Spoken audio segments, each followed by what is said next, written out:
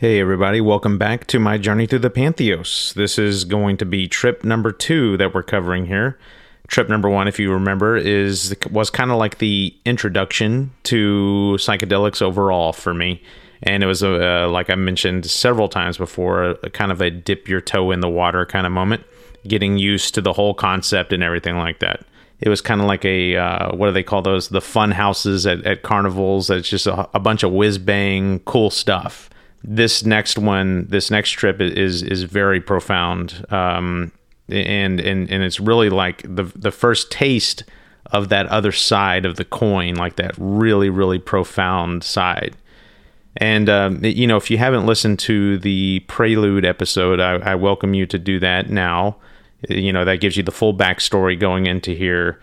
But if you just don't want to listen to it, or you already have, feel free to skip ahead to 3 minutes and 20 seconds into the episode. For those of you who don't want to listen to it and you just want to get the quick download now.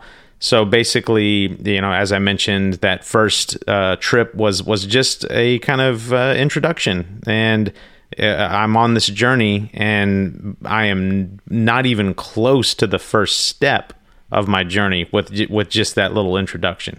So obviously I need to keep going deeper and deeper. I mean, you got to remember the whole objective here is to reach a catharsis and to have a rebirth. And so I was able to get some more mushrooms, and I decided to go to my boyhood home that I grew up in.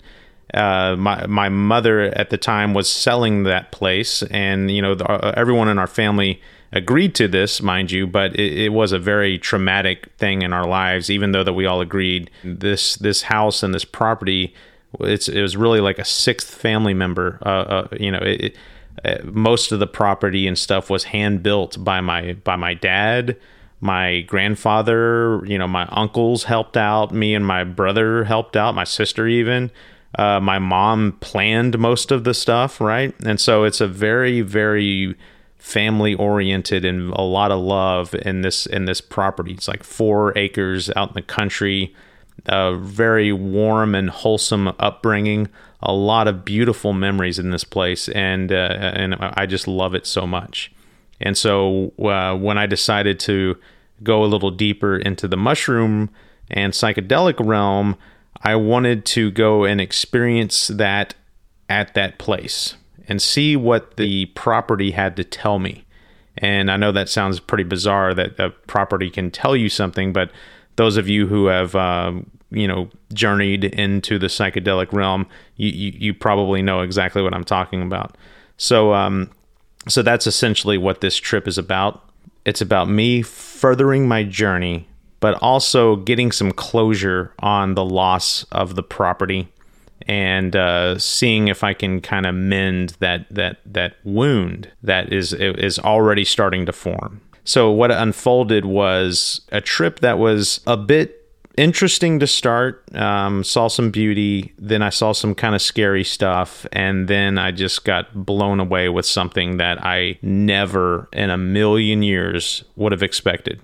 I did not expect my path to go, to make this turn. And it did, and that set the tone for the rest of the trips thereafter. So yeah, let's jump in, and I hope you enjoy it. And by the way, they just keep getting more and more deep after this. If you thought this episode or this trip was crazy, the next ones are even crazier, and they get crazier and crazier, deeper, more profound.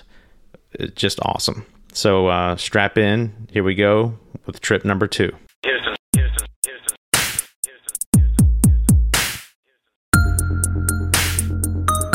Welcome to my journey through the Pantheos.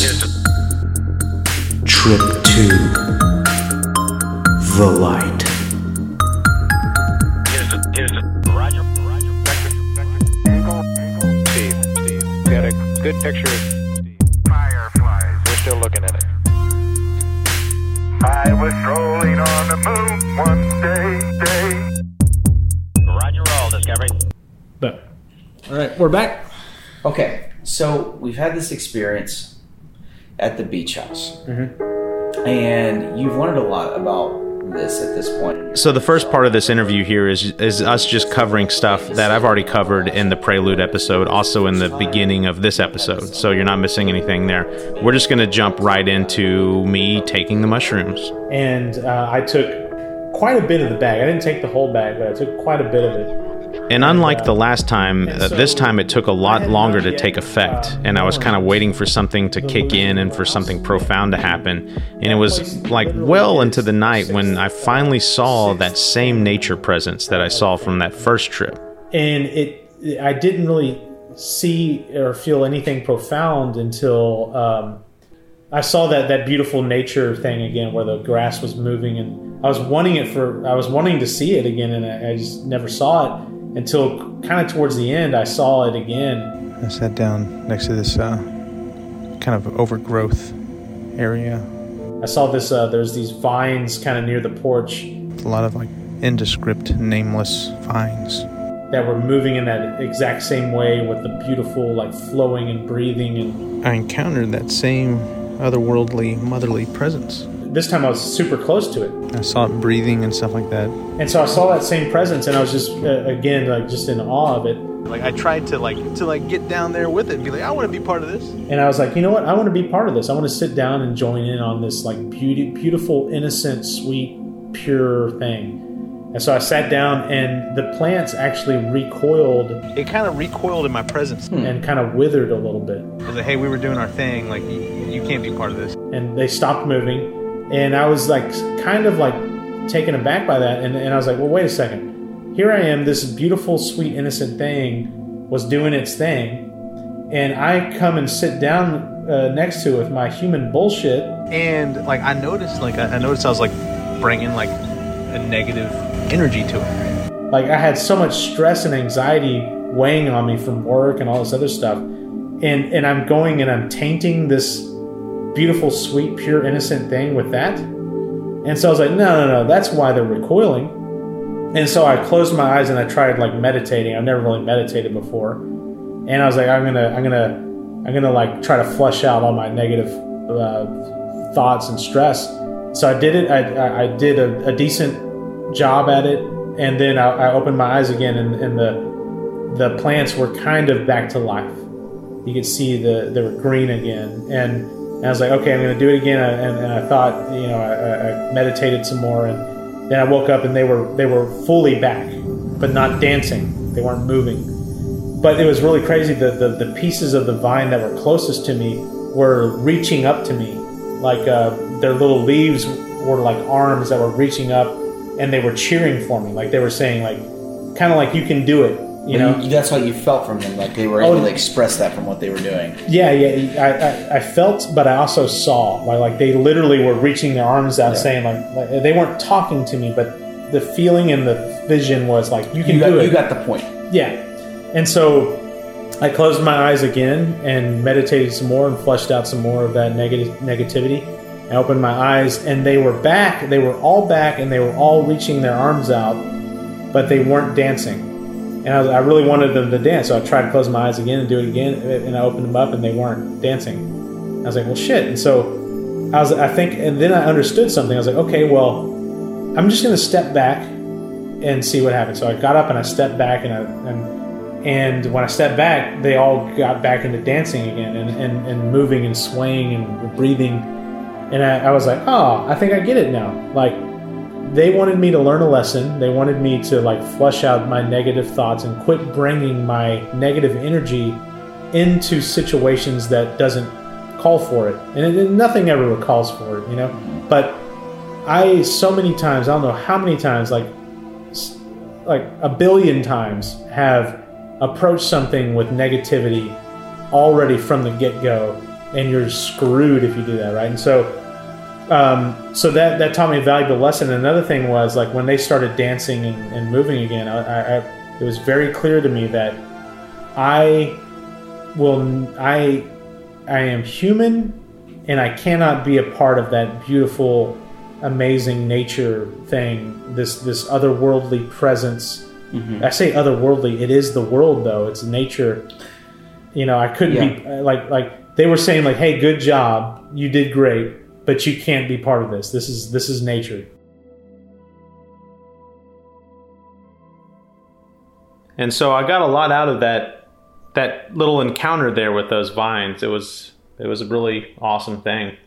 Other things happened that night. Some of the more trippy things that I encountered was I went out to the laundry room to put a towel in the dryer that had gotten really wet. And as I'm pushing the button, I mentioned in our first episode how your field of view expands and colors in the room change. So my field of view really expanded, and the lights started kind of dimming and getting bright and then changing colors. It kind of changed orange. And right about that moment, there comes a moment in any of the trips that I have taken where you know that your brain is firing on all cylinders and you are more in the moment than you've ever been in your life. And you're just experiencing, how do I put it? You are experiencing the most now that could ever be experienced. I know that sounds weird. It is so now that it's unfathomable. You're in the moment so much. So, the room started pulsating, the light was changing color, and I stepped backwards in awe very slowly and opened the door behind me leading into the garage. And I slowly stepped out of the laundry room, opened the door behind me, and walked away, walking backwards. Opened the door behind me, walking backwards out of the room. And as I shut the door, my back is in the garage. As I shut the door, I look over to my left, and there is a perfect shadow of me on the wall that, as I'm shutting the door and it shuts, I turn around and look at it, and the shadow stays where it was. But then the shadow catches back up and turns and looks at me. Now this is where it gets even creepy. You see how much I'm goosebumping. The hair is standing up on his arms. That is no lie. So the shadow was delayed, incredibly delayed. Like I shut the door and looked at it, or I shut the door, looked at it, turned around and faced it, and about 15 seconds later, it finally turned around and faced me. And then I was looking at this shadow, and then I moved away. And that shadow stayed where it was on the wall, and it ended up being a paint stain on the wall the whole time. It was crazy. They were painting the wall of the garage, and there was a part that they hadn't painted yet, and it was like this really dark streak, and that was the shadow that I saw. But it was not. You could not have mistaken it for a paint stain. Right. It was so vivid and so clear that it was my shadow, and it was a coincidence that my shadow turned into it, and it became. And that's one of the critical things about these mushroom trips is that there's a lot of crazy coincidences that you see. Like one of the things I saw the first time I tripped was I saw someone walk out of a door heading out to the balcony of the beach house, and I saw another person walk out of another door like 5 feet separated from them, and it wasn't like two guys that looked similar. It was a guy and a girl that both did the exact same motion, opened the door the exact same way, closed it the exact same way, turned around the exact same way, walked and mingled with people the exact same way. It's almost like you saw a pattern in social interaction. That's crazy. It was like there's a synchronicity. Okay, so anyway, so that was my garage experience. Yeah, it was pretty intense actually. You described seeing the stains on the garage floor. Yeah, and then turning to smoke. Oh yeah. They there's little like calcium deposits or stains or some kind of like stain on the mineral stains on the cement in the garage. And when I turned on the light and saw them, they started swirling around in these fractal swirls that looked very much like smoke. And then the smoke was actually rising from the floor. Oh, that's crazy. So it actually got three-dimensional, like oh came yeah, up. and and when you walked through it, it would move in your presence.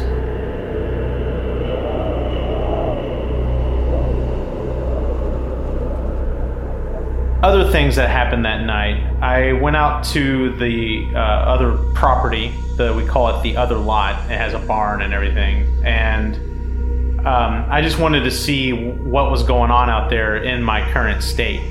So I walked out there, and right off the bat, first thing I noticed when I got next to the pond was there's this tree that was shedding some of its leaves and stuff, and the leaves on the ground became snakes. And they were kind of moving slowly, but very, very, very creepy. Then I looked kind of over the fence, and I saw this tree, and there was a light bouncing, a floodlight on the tree, and it was a really bright tree because of the light. And there was this swirling fractal swirl, like spiraling swirl of that tree.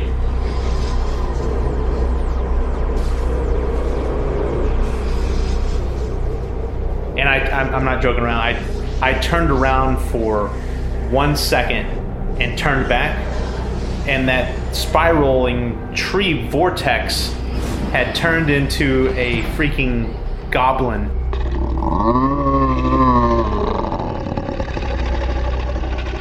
And like, no joke, it was like a warthog looking like goblin, and it was almost as if you caught it in the act of doing something. Like, it was moving, and then you turn around and you look at it, and it stops, and it kind of is giving you the look, right? Like, you caught me? That's what it kind of looked like. And I turned around again and looked back, and it was that same goblin-looking thing that had another goblin in a headlock. And again, it was kind of like they were caught doing something, and they kind of stopped and were like, oh, it was quite amazing. And it wasn't like something where you look in a cloud and you can see a hippopotamus or something, but it's really just a fluffy cloud that you can just kind of interpret that. This legitimately looked like freaking goblins with each other, and they had each other in a freaking headlock. Like, it was crazy, man. So after that, I kind of meandered into the barn. And that's when I started seeing a lot of stuff that looked very kind of sad. I turned on the lights, and this kind of began like a period of things, the house kind of telling me that it's sad and it's worn out. When I went into the barn, I saw our old tractor and stuff, and it just looked so sad. Like inanimate objects take on a life force when you're on these kind of hallucinogens, and they become alive. And the tractor was kind of like moping and just downtrodden and just looked sad. And everywhere I looked in the barn, it kind of had the same thing, same kind of look. So it was kind of depressing, and that kind of set the tone for the rest of the night. And everything I saw had that motif about it.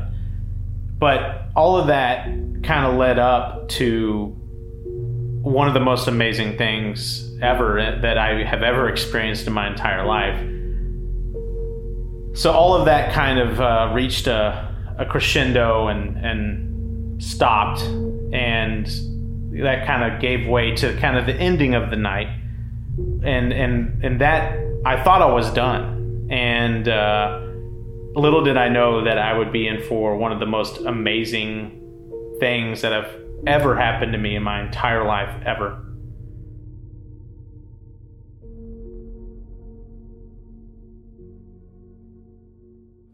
So, we, after this experience, we met up again. Oh, no, I'm not done. Oh, well, then get there, man, because what happened after that? So I'm done with my trip, right? Mm-hmm.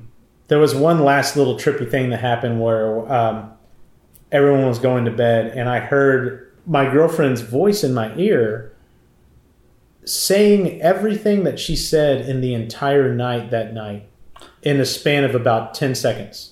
It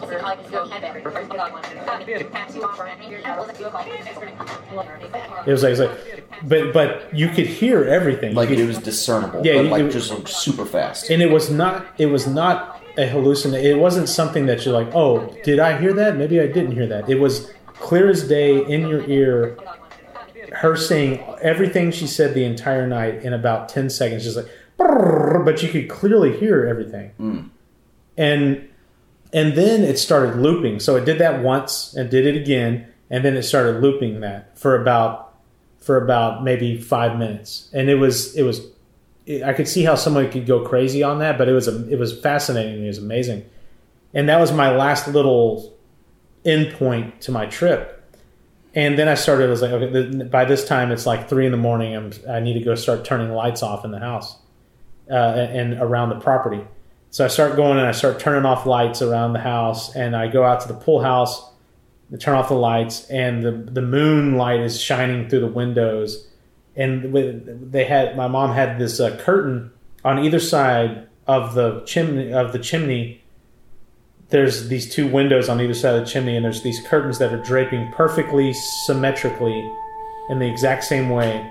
And when you look at it, it looked like a person who was very sad looking at you. It looked at me in this very sad look. And when I turned off the light, I saw the moonlight coming through that, and it was looking at me. This house was like sad that I was leaving. Yeah, and you actually took a picture of this. Yes, I did. And I've seen the picture. Yeah. And you asked me, it's really funny. You said, what do you see? And I was like, I see a sad face. Yeah. I mean, I got it. It Yep. made sense. It's crazy. So I can definitely relate. Yep. To and especially being in a hyper sensitive awareness of things at that point, and that being able to play to you in a way. Exactly.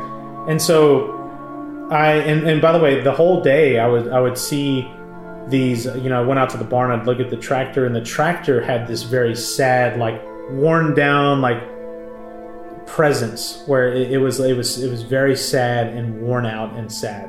And everything in the barn had that same presence. It was like we're tired, like we're sad that you're leaving us, but we're also tired. And then I saw that last little thing when I turned off the lights in the pool house, and I literally looked at that face, and I said to a house, I said, "Don't look at me like that." and in the moment as I said it, I was like, that is ridiculous. I was like, you're stupid. Like I'm done tripping at this point. Yeah. And I'm like, you're stupid. Well, you said that to a house. And I turn off the light, and there's lights on in the laundry room. So I walk all the way across the property to the laundry room and turn off the laundry room light. And I thought that was it. And to me, it was it. I didn't see any other lights on. But I came out of the laundry room and I turned left and looked down the porch. And there was one solitary light that was left on. And this light is in a cluster of lights that otherwise would have been on, and there would have been this bright, just like flood kind of situation of lights there. But those other 2 or 3 lights had burned out, and there was just one, and it was a spotlight that was shining down in a complete sea of darkness. The single little light. There was a light shining down on a specific spot on the porch. Shining down, just one single light, onto a bench. It hit me in the moment. I was so struck by it, I took a picture of it. And that spot on the porch is where I had my favorite memory ever in manhood. And it was my dearly departed uncle. He's actually my great uncle. He says he's my dad's uncle. Sweetest, most wise, sage person you'll ever meet in your entire life. My Uncle Bob. Anytime a thunderstorm would blow through Manville, he'd make himself a big pot of coffee and he would sit on the porch right in the breezeway, right where that light was shining. He would sit on the porch with his coffee and watch the thunderstorm. Anytime he would do that, I would go and sit with him, and he would give me some coffee. I was like 6, 7, 8, anywhere from 6 to like 10 or 12. And I would have coffee with him, and we'd sit there. 70-something-year-old man and a 6-year-old kid. Sometimes we would talk, saying 2 words every now and then to each other. But most of the time we wouldn't, and we would just sit there in peace and watch the thunderstorm. And that is my favorite memory in Manville. And the house was shining that light down for a reason, and it was like beckoning me to have like this one last little memory in Manville. And it was as if the house was saying its final goodbye to me. He was like, "Hey, you remember this? Come relive this for a moment. Let's have one last little moment here." And so I sat down and I sat there for about a solid 5 minutes or so, taking that in. But you know me, I always want to document what happens, right? So I got my phone out. It was like, before I forget, because I'm so tired, I don't want to forget this. I went into the pool house and started dictating into my phone what just happened. All right. Now I'm going to talk about one of the most profound things that I've ever experienced in my entire life. And as I'm talking about how beautiful of a moment that was, the very definition of the word beautiful, I just can't.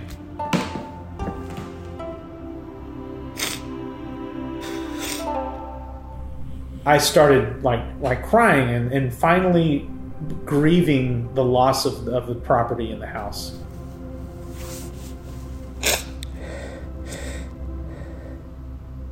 And that's when something very amazing happened. I was looking through, I was sitting down on the kind of the overlay, or the how the pool house is laid out. You had that back seating area. And so if you sit down in the right spot there, you can look through the kitchen, through the window of the kitchen, and see the other house through that window. Yeah. And I was sitting at the perfect spot for that, didn't even plan it. Both of those houses kind of closed in on me. It was as if they were like trying to hug me. I literally felt this house come and give me a hug. Even though I am older than the pool house, both houses took on this grandmotherly presence. Kind of like this grandmotherly aura. That was like, hey, we were here when you were just a little whippersnapper, and we helped raise you. We've seen all of the good and the bad. We're family. And we grieved together. They kind of communicated to me in a weird-ass way that they understand the pain and they feel it too. They were sad that I was leaving. I was sad that they were leaving, or that I was leaving, that they weren't going to be in my life anymore. But it was sad, but it was also beautiful. It was a beautiful grief and a beautiful sorrow. But it was a joyful pain. It was a remembrance. Just like if you lost a dear loved one and you had to remember how amazing their life was. It's like, that's pain, and it's a pain that needs to be shared, but it's a beautiful pain. Very profound pain. Different flavor of pain. Oh, it's cathartic. Yeah, and it was, I never thought of the concept of beautiful pain until that day. And the houses were grieving with me, and it was beautiful. And they actually told me in so many words, they were like, I know this is hard, and it's going to be hard probably for a good while. Despite this history and this love and this warmth, but this also deep, profound pain that we're feeling right now. Just as amazing and just beautiful as your moment was with your Uncle Bob on the porch with your coffee, with the thunderstorm. another family needs to come in here and get that same amount of love. The next family that comes along to this house is going to have their own Uncle Bob. Let the kids build their own memories with their own cup of coffee, watching their own thunderstorms. And that just blew me away. And so then I sat back and I was just so touched and moved by what just happened that a thought occurred to me of, there's no way that this is all just happenstance. Like, there's so many beautiful metaphors and coincidences that have been folded into this one little moment. This can't be just there's a divine presence here. And that's when I questioned my own agnostic beliefs or whatever, or the lack of beliefs, rather. In that moment, I said, is it possible that this was the workings of a divine presence? And the only answer I could come up with was yes. Okay, this unbelievably profound experience that I'm feeling. I feel for the first time, maybe in my entire life, that I have to, right here on the spot, confront my own feelings about God. My preconceived notions of that are now done. And in that moment, that's when the all of this stuff before this was a masterstroke of just beautiful, metaphorical. You couldn't write anything more beautiful than this. But that last little realization where these metaphors caused an agnostic person who was also nihilistic and didn't believe in anything to now challenge that in a real, very real way, caused me to instantly break down and sob. What I just experienced was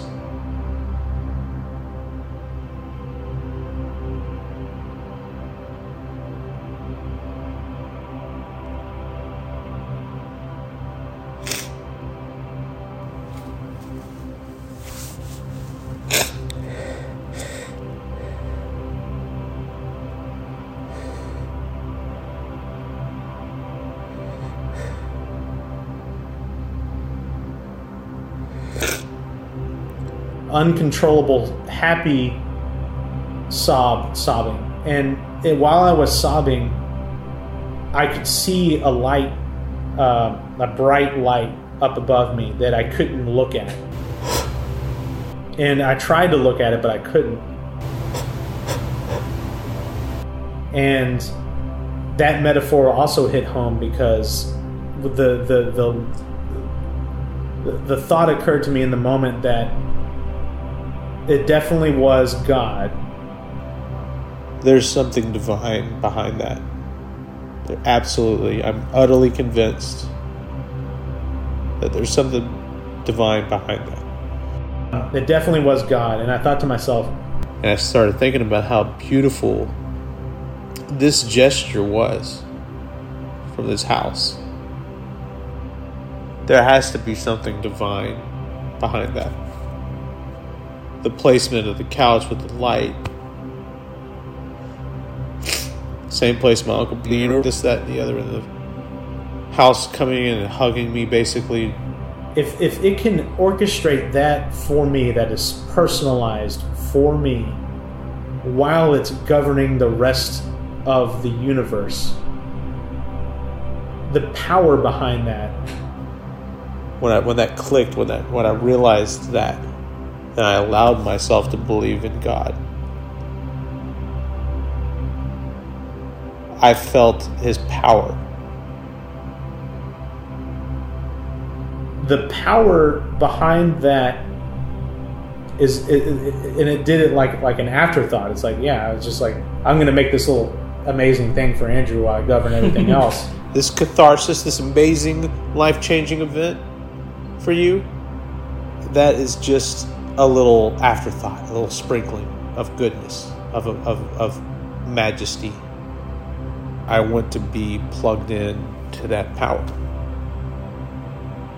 It was so much power and love that my brain couldn't take it.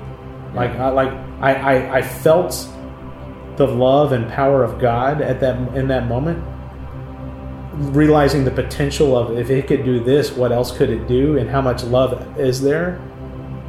It was too much for my brain to take, and it hurt. And it was. I equate it to, you see a sunset, you look at you see like the beautiful clouds, the reds, the purples, and the yellows, and all that stuff, and you're like, that is just gorgeous.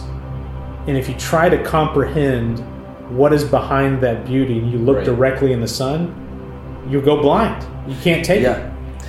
I remember even trying to like look up.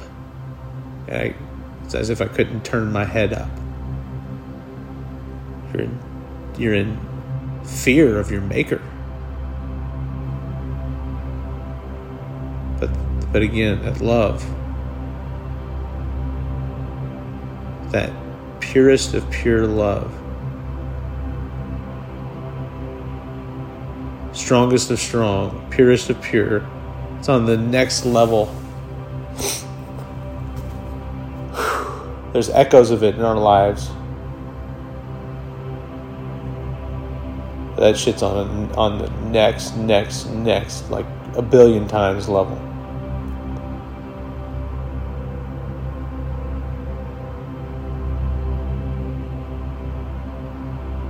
Guys, I went from agnostic to believing in God in one night.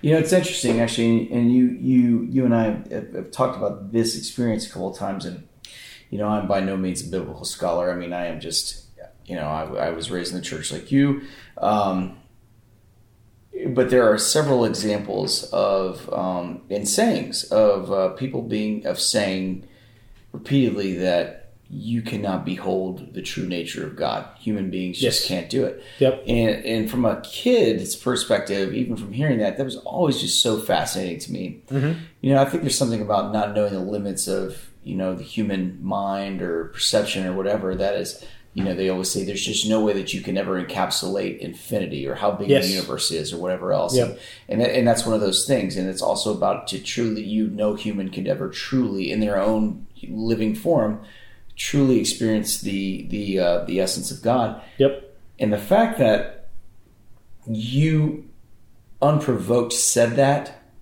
to me, like, that was like a note that really hit home with me. I was like, oh my God. I was like, because I was like, you know, and I'm not like a deeply religious person. I mean, I think that I am, if I was to like quantify myself, I would say I'm a very spiritual person. Yeah. I do not believe in coincidences, never have. And I do feel like there is a synergistic energy to everything, and I do believe in a divine being. But you're on the right track. But that, to me, when you said that to me, was like,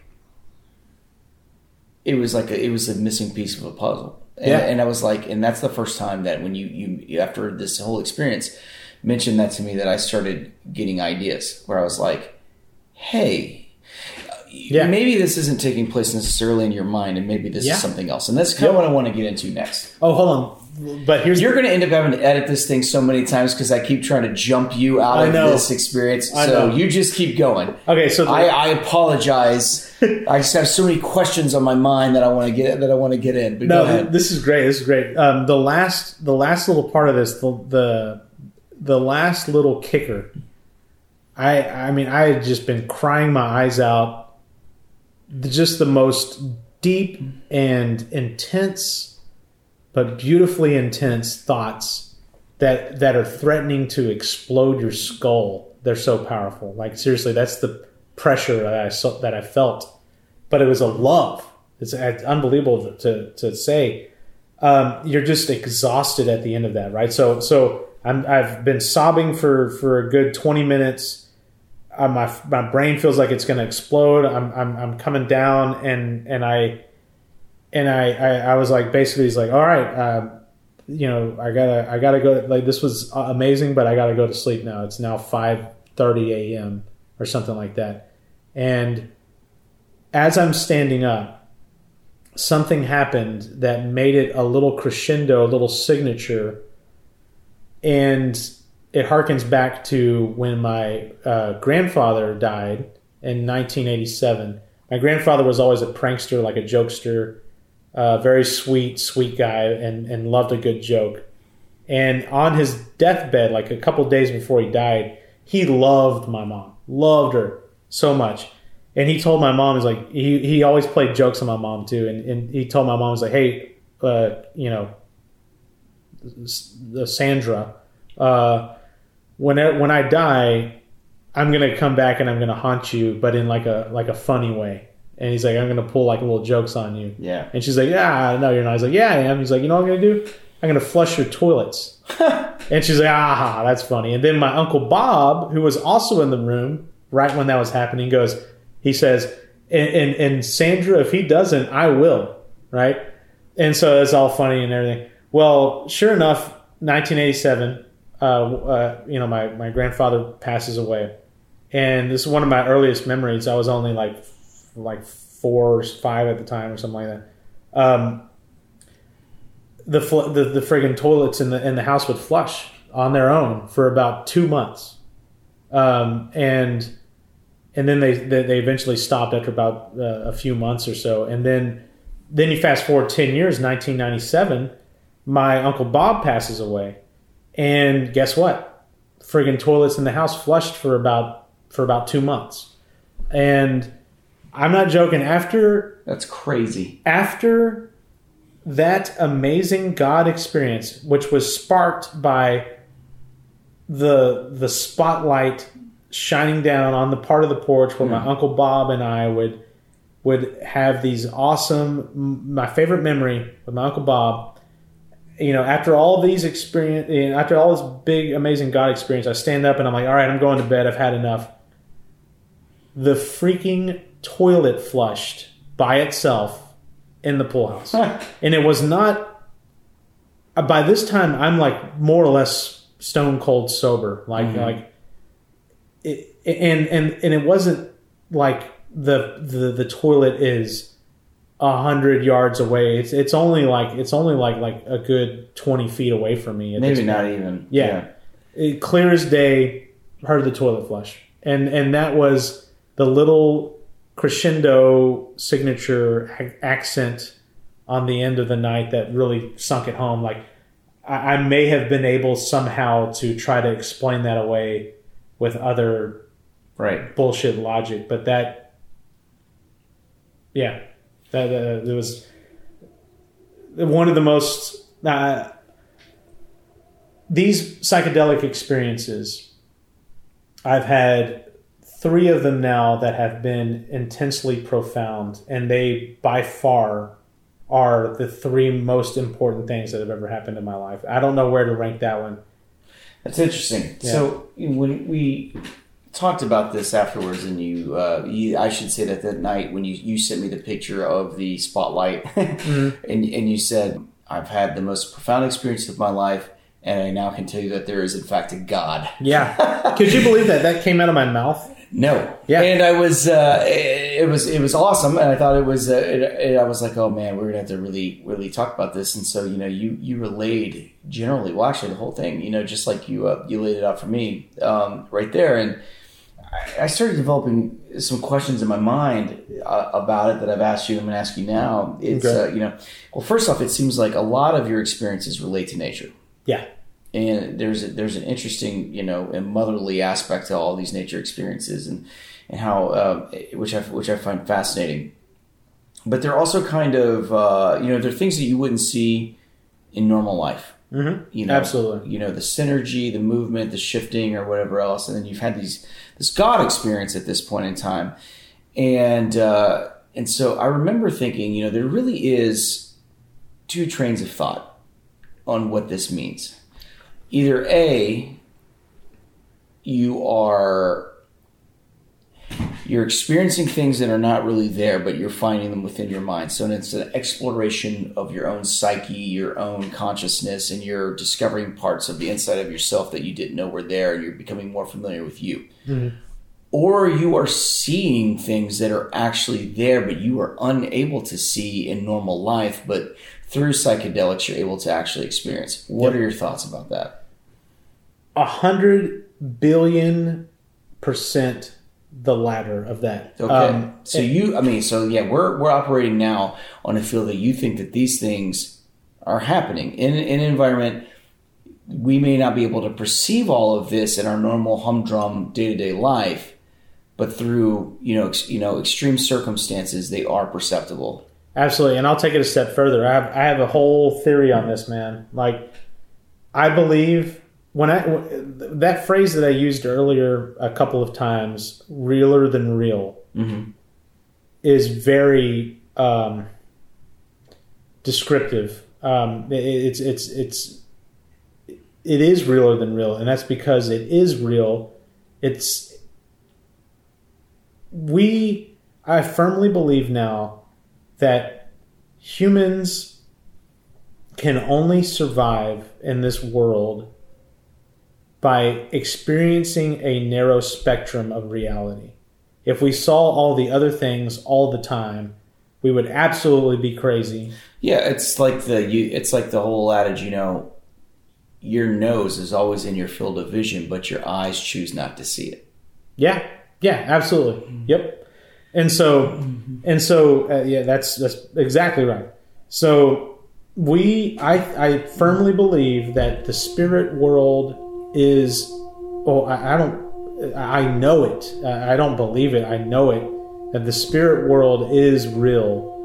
And these beings that I have encountered in the spirit world are 100% real. And that the only way that we can stay sane is for our brains to focus in on a narrow little frequency of reality to tune that out. Sure. It's like the lighter audio spectrum. Our perception of it is only the middle part. We're not seeing the highs and the lows. Exactly. And that's a perfect, like, if it's that way with light and sound, then why the hell wouldn't it be like that with other stuff? So our thinking and our perception and our intuition and stuff that we perceive and see and hear and all, it's all just a narrow slice of reality. And I'll take it a step further, and I'll say that people with schizophrenia, in all likelihood, they probably have a chunk of that filter removed to where they actually can see the spiritual world. Maybe they're living a bit interdimensionally. Yeah, no, I firmly believe that. Is like, and I think I'll take it even a step further, and I'll say that maybe the reason why kids see, kids are always seeing like, oh, I saw a ghost, or I saw a goblin, or there's someone under my bed. Is maybe kids start off with a broader band of the spectrum, and they actually do see stuff. And as they get older, their cerebral cortex starts to bring logic and reason into the equation, and they squash that down. Man, I'll take this way further. I now firmly believe, like, these beings that I would encounter later on in the ayahuasca. In my early mushroom trips, I didn't see like goddesses and stuff. In my ayahuasca, in my more intense mushroom trips and ayahuasca, I definitely saw goddesses, and I feel like most of the hallucinations, specifically with fractal patterns, like the Mandelbrot set, is you see a lot of that, and a lot of fractal swirls and stuff. I firmly believe that those are I'm going to sound like Alex Jones right now. Entities, right? I firmly believe that they are interdimensional entities that exist in higher dimensions that are that what we see is their projection into our third dimension. So I don't know if you've ever seen a video of Carl Sagan describing Flatlandia Like if the universe was a 2-dimensional plane, Yeah. and he was like, well, what if a 3-dimensional being tried to pass itself through this 2-dimensional world? The beings on that 2-dimensional world, like let's say that there was like a ball. They would see a flat plate, like Yeah. 2-dimensional representation. Yeah, they would see like this little line that started off this big. Mm-hmm. Like if the ball was passing through their 2-dimensional plane, they'd see a little point first, and then they'd see a line that got bigger and bigger and bigger. Then it'd reach it. Then it would just go start back, getting smaller and smaller, and then reach it. And that's what they would see. I firmly believe that the fractal patterns and all of the swirls and all the stuff, because it's always associated with the feeling of something else is there. Always that I've experienced, anyways. I firmly believe that is a higher dimensional being in your presence that it's passing through, or it's a projection of it, or something like that. That's the only. And to me, these otherworldly beings. Some people say they're aliens. Some people say that they're a goddess. I definitely saw goddess figures or whatever like that, but to me, it's all God. Like There was an interconnectivity to the whole thing, right? It wasn't like a stranger in a strange land type of deal you had. No. It was like familiarity. it's you know what you're seeing is your maker, basically. Like it's there's no other way around it. And to me, for me, coming from such a dark, nihilistic, agnostic place, anything, what's the word I'm looking for? Magical. Mystical. Anything mystical that I can't explain, that I see with my eyes, that is a being, is God, man. Like you can't you can't jump from believing in nothing to seeing an angel-like presence and being like, oh, that's just to me, it's just like, I didn't believe in anything. You're like, holy shit, there it is. And then I see something like that, I'm like, that's God. Right.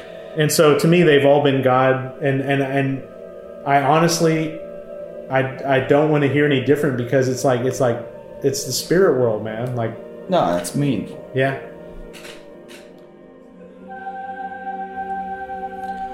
So that was episode 2. Pretty deep stuff. Reliving this amazing moment that was conjured up by the house itself, and God being kind of the orchestrator behind the scenes, making all that happen. What an amazing, deep situation that was. But as amazing as this episode was, next episode, episode 3, is actually not amazing. Episode 3 is downright terrifying. It is freaking intense. Episode 3 is my first tangle with ayahuasca. I decided that mushrooms weren't quite giving me the answers I needed, and I wanted to go deeper. And ayahuasca took me deeper, y'all. Terrifying stuff in episode 3. So strap in for that one.